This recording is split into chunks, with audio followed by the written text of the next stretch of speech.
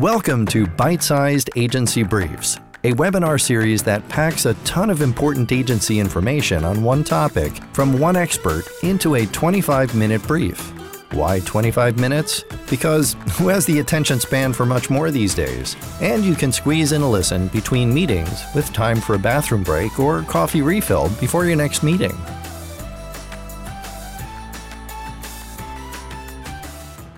Thanks for tuning in. This is Bite-Sized Agency Briefs. I'm your host, Steve Guberman from Agency Outsight, where I coach agency owners to build the agency of their dreams. I'm here with my longtime friend and previous rival, Mike Graham from Second Melody, a branding agency in New Jersey. Mike, thanks so much for joining me today. Thanks, Steve. I like that. Thank you for that introduction, actually. I didn't know that's all there is. That's all there is to your introduction. Yeah. Appreciate that. Yeah. I was thinking leading up to our first schedule, and then today, when I first discovered Second Melody, and it was when I was very young in my agency and still very competitively driven. And we didn't know each other yet. I didn't know Nick or the guys at E6. And maybe I was in my second or third year, and I came across your website, and you might even remember this iteration. It was, what was the guy's name? Min, yeah. Min was like popping out of a TV or something, like a project you guys had done for Panasonic, and we were also working for Panasonic. And I'm like, who are these kids in Morristown? And I just thought you were a bunch of punk kids. Come to find out you were, but so talented, so smart, and did amazing work, and come to be a hell of a guy too. So, So one of the things that I think is pretty awesome, you and I have over the years, I've gotten a lot out of our relationship, the way you've supported, but how you've helped other agency owners, friends you've got, you're not super competitively driven. So kind of give me the backstory on, Second Melody, how you kind of run things there and what your approach to running an agency is. Yeah, for sure. And I mean, thanks for the compliments. When I tell the story about you and how I know you, I mean, I kind of describe it as us all coming up together. We were not only geographically in the same area, but I mean, really in the stages together about going through it and figuring out what was working and what wasn't working. And I remember some of those earlier think tank, sessions we got together where it was really just a bitch session in the end of the day. It's like, this is what payroll is, and this is what this is. So, I got as much value out of that as you probably did. But yeah, it's funny, odd place to start, but it's funny you mentioned the competitive nature, and where I was also in that kind of realm, because I think from a competition side is something over the years, which I think you're kind of alluding to too, is that you kind of shed, as an agency owner, because you get to a point where you start to realize it has nothing to do with any of the people around you. Because I think in 17 years that we've been in business, we've competed for one project with somebody I knew. And that was almost planned in that, we knew we were both going after it, and it became a joke and, and things like that. And so that has been such a weight off my shoulders to get past that point in my life, because I remember being on, you mentioned looking at my website. That was me. I would see a website for anybody, in the city, agencies that were so far out of my, stratosphere of who we would possibly compete against, and being like, oh, these guys, what are they doing? Why are they saying, So I mean, that's really refreshing to hear. But I think from a history standpoint, Second Melody, we're a branding agency. We have a headquarters in Chester, New Jersey, but obviously after the last couple of years, we've gone fully remote and have more of a collaboration spot. We are a branding agency. We specialize in storytelling, both visual and verbal, and how that comes together, and then rolling that out consistently for all our clients. We're cross-industry, which has been awesome, because 1.5 million people told me over the years to niche my business. And, we did it in a way that's another conversation. But also we like to keep things interesting and fresh. And for us, it's really we got into this mode of figuring out how we can make things for our clients that are 100% ownable by them. Accurate first and foremost, but ownable, meaning that they can grab whatever we create for them, mainly because it was built off of what they told us, and say no one else can say this, and I feel like this represents me, and I can roll this out and stand behind this completely. Team of 20 across a whole bunch of different mediums, and having a great time. That's amazing. So no niche. You fought it for years. I'm sure your coach, you work with a business coach. I'm sure he's been like, come on, niche this, niche this. And you just like, no, we're good. But you could easily say, all right, we've got a niche in higher ed. We've got a niche in medical device or pharma. Or like you play in some spaces, consumer tech, things like that. Or do you not even look at that and you're like, we just want good clients that are doing good business that we can answer the challenge for? Yeah. And I feel like you and I have had this conversation more than once and probably recently as well. You know, the epiphany kind of came from me, and you're 100% right. Coach was like, niche. It's going to be easier for you from a sales standpoint. It's going to be easier for you from a process standpoint, all this stuff. But what we started to discover together, and then also, you know, as I kind of branched out on my own, is that niching doesn't necessarily mean industry. You know, it means your offerings, your capabilities, you know, how you speak about yourself, your deliverables, you know? So when we started to look at like, okay, if I was to niche in higher ed, or, you know, pharma and biotech is huge for us, right? But I was like, okay, you know, we don't do all of pharma biotech, but for the most part, our deliverables for pharma biotech are always these type of things. You know, we're doing verbal and visual identities, and we're doing, you know, websites or whatever it may be. So then it was like, okay, well, I'm going to find the clients that absolutely need the service offering that I've narrowed it down to, you know? And we went through, I mean, for years, 17 years in business, I'd probably say year 10, I was still in this mode where we were trying to be everything to everybody. Or I shouldn't say that. It was more about taking every opportunity that came across the table, you know? And looking at it saying like, oh, this could be good for us. We could figure this out.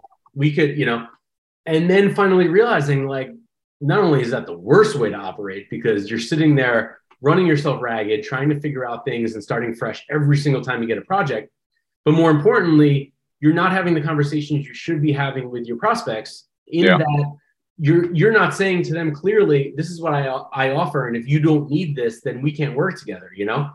You're saying to them, well, tell me what you need and I'll figure it out, and it puts you in it's just a bad way to start a relationship, and then it just put you in the worst possible position, because you're, like I mentioned, you're running around trying to figure things out for the rest of your life. So it was a roundabout way of saying, from the niching standpoint, niching, is that a thing? Yeah, we coined it here. Boom, niching. Brandon, TM. Probably not.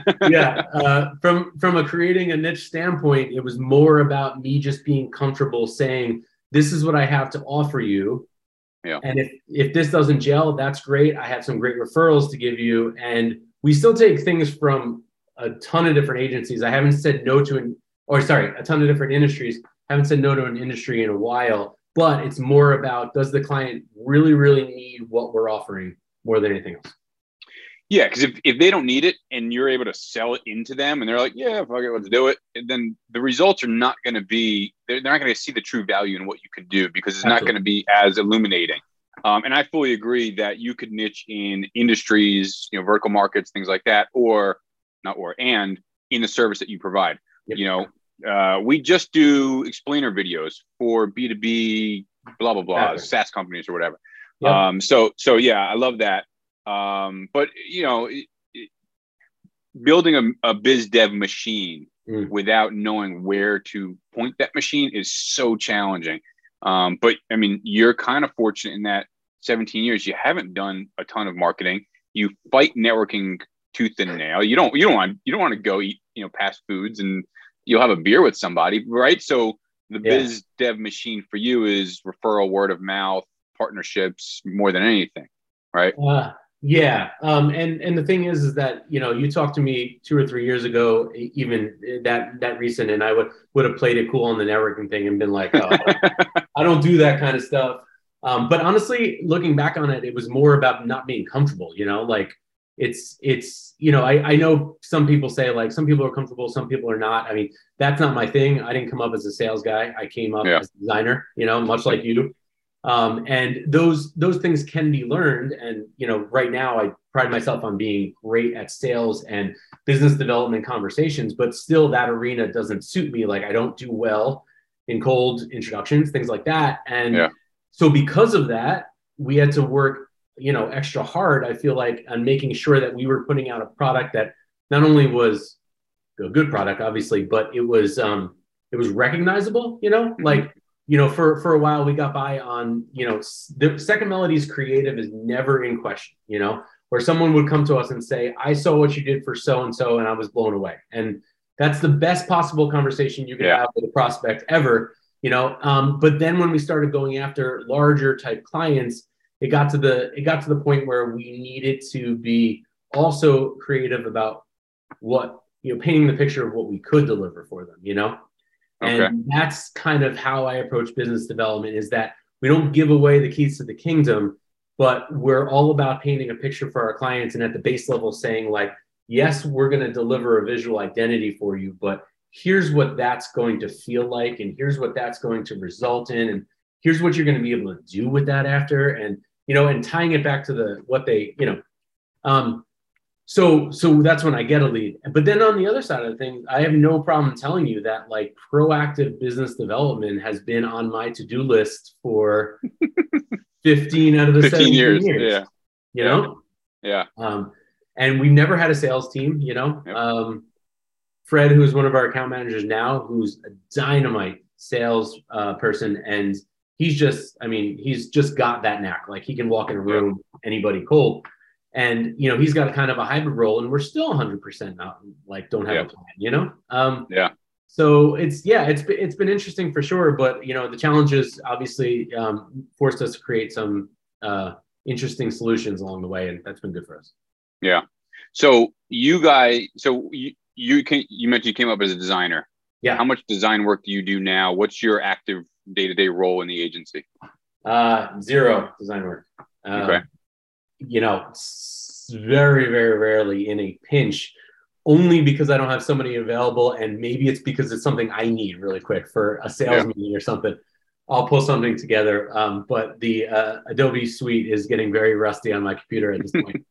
I gravitated, actually, I probably haven't been doing design probably for like, I don't know, 10 years almost at this point. Yeah.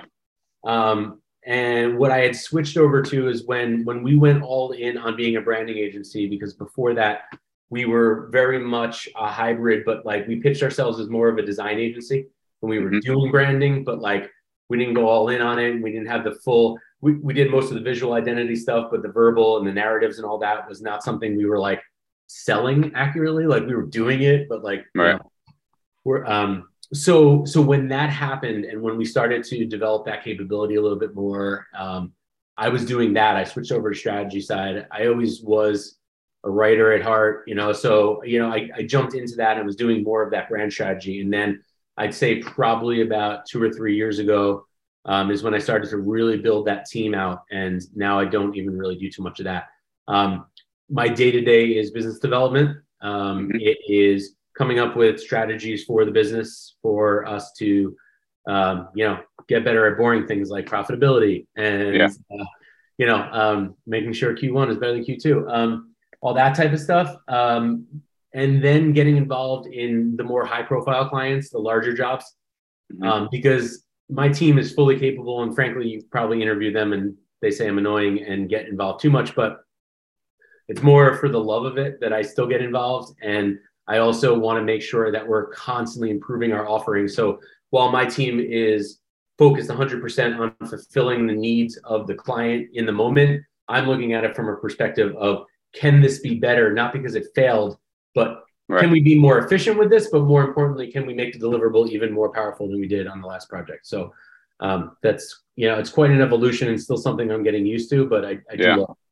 So you're biz dev, you're managing your kind of senior leadership team, focusing on numbers, focusing you own process, I guess, maybe you empower that down to your team, doing some high level account management, high level strategy stuff. Are you still running workshops like you used to, or is that your team doing that?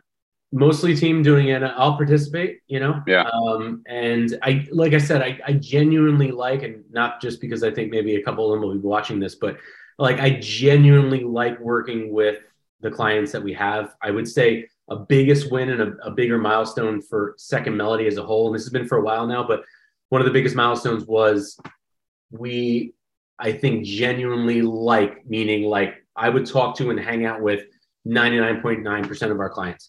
Yeah. Because we've gotten to the point, knock on wood, that we can be a little picky and choosy and who we work with because we want that mutual respect. So like these are people I'm genuinely interested in their businesses, genuinely interested in the product we can produce for them, and you know, count them as friends by the end of the project or even midway through the project. So when I am involved, it's because I want to be and not because I feel like I need to. Yeah. Now, when you, as the guy who's doing biz dev, a lot of times it falls, you know, close a deal, handshake, have dinner, whatever that process might look like, and then you pass them off to your team. Do you get pushback from clients like, wait, you're not going to be the guy on my account? You're not going to be the guy that, you know, does doodles for my logo, or you know, who's this person over here you're handing me off to? Yeah. Do you get that pushback? Yeah, I do actually. This just happened recently with a client we just onboarded, and it was a longer sales cycle for this specific project. It was a larger job, like on the larger side of the projects we do, and that was one of the last questions they asked me, I think, in our third meeting when we were, you know, just talking about numbers and getting it to where everybody was comfortable.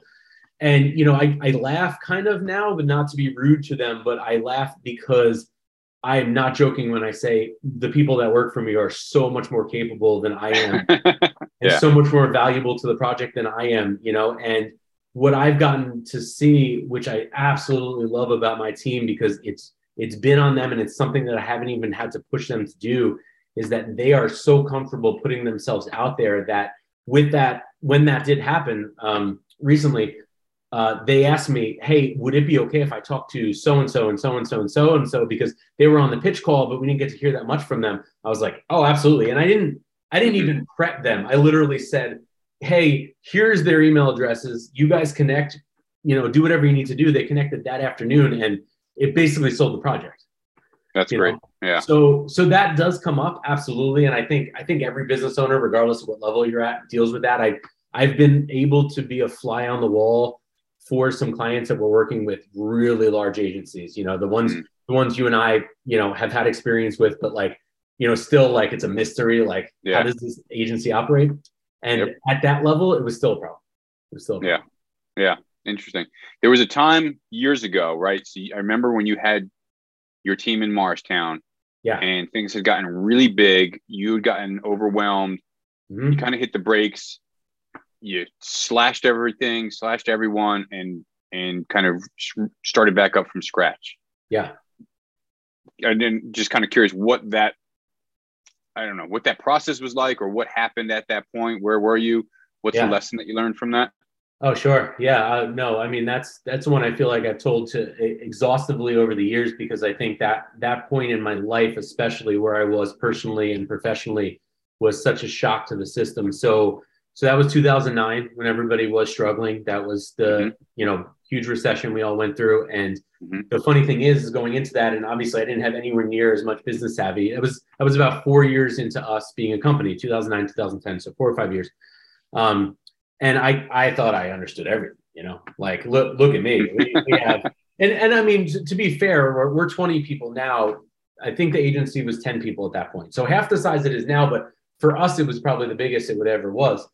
And we had all these projects lined up. It wasn't a problem. Our pipeline looked solid, man. It was, you know, I was looking around going like, why is everybody worried? You know? But the biggest problem and obviously won't say any names, but like we had 2 clients that were making up a large part of our revenue, both very large organizations, and both decided that they were going to impose stricter terms on payment. Yep. You know? They said that all of a sudden now we had to show proof that the project was done before they would pay money towards a deliverable. You know, we were used to taking deposits on projects and getting milestone payments. And then all of a sudden it was like, oh, well, we have to show proof that this is done and this is done and this is done before we pay you. And by the way, when we pay you, it's going to be net 90. Yeah. You know, so we had all this money. And I think at one point for a small agency, we were owed about $300,000. And I was pulling cash from every single place I could find. And I literally, you know, I think that point right then, you know, and so my wife, Angela, who has been with me literally since day one, I hit on her at a party the weekend after I quit my job to start Second Melody. So she has literally, like, that's the prospect I was. hey, I don't have a job, but we should go out sometime. But I'm going to own a really successful agency one Yeah, day. right. You want to go out with me? Yeah. Yeah. And so she was with me since day one. That was the year I had bought a ring finally, and I was going to propose, and I had the date I was proposing, and that ended up coinciding with the day I had to lay off half the company. Oof. I was literally going to meet her. My parents came down from upstate, like literally go to meet her to propose to her. And I had waited too long, so first lesson, right? That this is every business owner probably already knows this, but for the people that don't wait too long to diagnose a problem because you think you can fix it. Wow. Yeah. I sat there and said, oh, we'll get through it. I didn't miss a payroll. And then I missed one, but then I made it up like 2 days after. And I was very honest and open, and which I still am to this day with my employees, that like, this is what's going on. Everybody was in the same boat. Everybody knew what was going on, but I was holding out. We won't have to do this. We won't have to do this, to the point when it was like, okay, I'm sorry I told you about this 2 weeks ago, but unfortunately I cannot pay you. And the choice is that I think I'll be able to pay you, and you can hang around, hopefully because you love us. But I understand if you have to leave. For some people, and then other people, it was like not because of who they were, just because of the position. We didn't have the work coming in or whatever it was.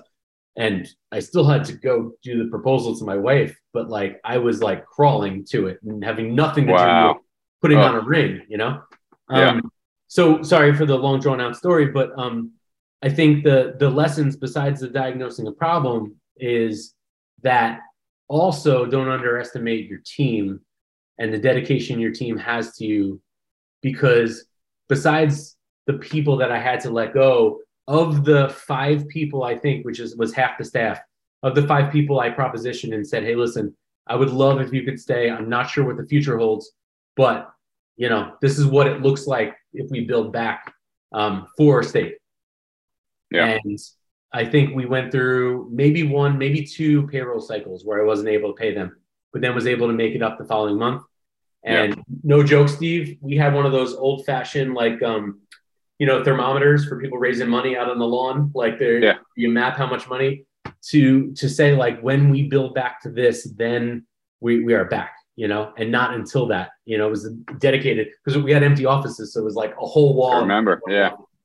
So like, I think that's the other thing, is that like you talk about culture and everything like that. Sometimes I felt like early on it was unintentional, because I didn't do as much as I do now intentionally to promote culture within Second Melody, but I also probably underestimated I just underestimated the people that were around me. Besides them being the most talented people I've ever worked with, the level of dedication was something that I probably didn't even acknowledge as much as I probably should have. So, it's one of those deals where I think as a business owner, you take a step back and you look at who you work with and who works for you. And you should look a little bit deeper than how many hours they're logging every week and what, skills they bring to the particular projects, and really understand like the value they're bringing, as people, as human beings. Well, you've got people, I mean, Jay's been with you forever. You've got people that have tenure with you for like a decade plus, and a really solid core team of people, 8, 9, 10, 12 years, whatever. And that speaks volumes. That to me is that you're a solid leader. You've developed a culture, and they've contributed to developing that culture where they enjoy working together. They enjoy the work that they get to do as a team. And so it goes a long way. And you get people that are like, all right, we're going through a tough time. Well, the whole world is going through a tough time. Let's get through it together, as opposed to, see you later. Yeah, sure. Absolutely. Yeah. Go ahead. Sorry. I was going to say, and so long story short, she said yes. She said yes. Yeah. Still here through the ups and downs. Yeah. Awesome. I want to switch over to rapid fire real quick, because time goes by super quick. So, and first question, and I want to kind of switch it up a little for you. It's typically like, so what's one of the craziest things that you did through COVID? And that could be personal or professional, but also what's one of the greatest lessons that you took away from it? Oh, the craziest thing I did during COVID, besides buy a dog like everyone else. Craziest thing I did through COVID was decide to build the company instead of pulling back. Love it. Everything was a risk, and that was the route we decided to go instead of being scared. That's it. When to take a risk, man. Absolutely. And it's paying off dividends. Love it. What's a book, an audio book, or a podcast other than this one that you're really into right now? I am terrible probably for this podcast because I don't read business books or podcasts because I don't. One of the best podcasts I've recently listened to was one called What Had Happened Was. It's Open Mike Eagle. He's a rapper, and he profiles for an entire season the life and career of someone in the hip hop industry. Oh, cool. And I'm a big hip hop head, so that has been fascinating to me. So real quick, jump back you bring up mixtapes. Yeah. You bring up hip hop, and I think mixtapes. Quick 30-second story on what's the Second Melody mixtape all about? Second Melody mixtape was us all being collectively interested in music as a whole and trying to figure out, because we absolutely hated with our soul writing blog posts, but we wanted something to contribute monthly that would change on the website. So at first it started really elaborate. We were editing these things together, which was really fun, but then it didn't get realistic. So now we opted for Spotify, and everybody in the organization takes a month and does a theme, and we post it up. I love it. Do you have a new latest hobby or obsession or something that you're into? New latest hobby. I honestly, not new and not really a hobby, but I would say just from a business owner standpoint, getting myself to the point where I can spend the most time possible with my kids. Yeah. COVID was a huge factor in that, to show me possibly not what I was missing, but like at the same time what I could have, and has driven me from a goal standpoint personally. So for me, any free time I have, which unintentionally or intentionally, I dedicate towards doing stuff with them. Love it. That's so valuable. It goes by so quick. I can't believe how old your kids are now. Yeah. So, Mike, I am grateful for your time running an agency, participating with your family, kids. You got a lot juggling. So thank you. I'm grateful for your time. And Second Melody, big fan. I was going to wear the shirt, but yeah. I appreciate you, Steve. It's been great to have you as a friend for all these years, and appreciate what you're doing right now, and would recommend anybody use you for consulting across the board. Thanks, brother. All right. Take care. Thanks again for tuning in to Bite-Sized Agency Briefs. As always, if you found value in this episode, chances are someone else will too, so please share it with your network. Also, if you know someone with expert knowledge on a topic that agency owners would love, drop me a note. Let's get them on. Finally, find someone to hug today.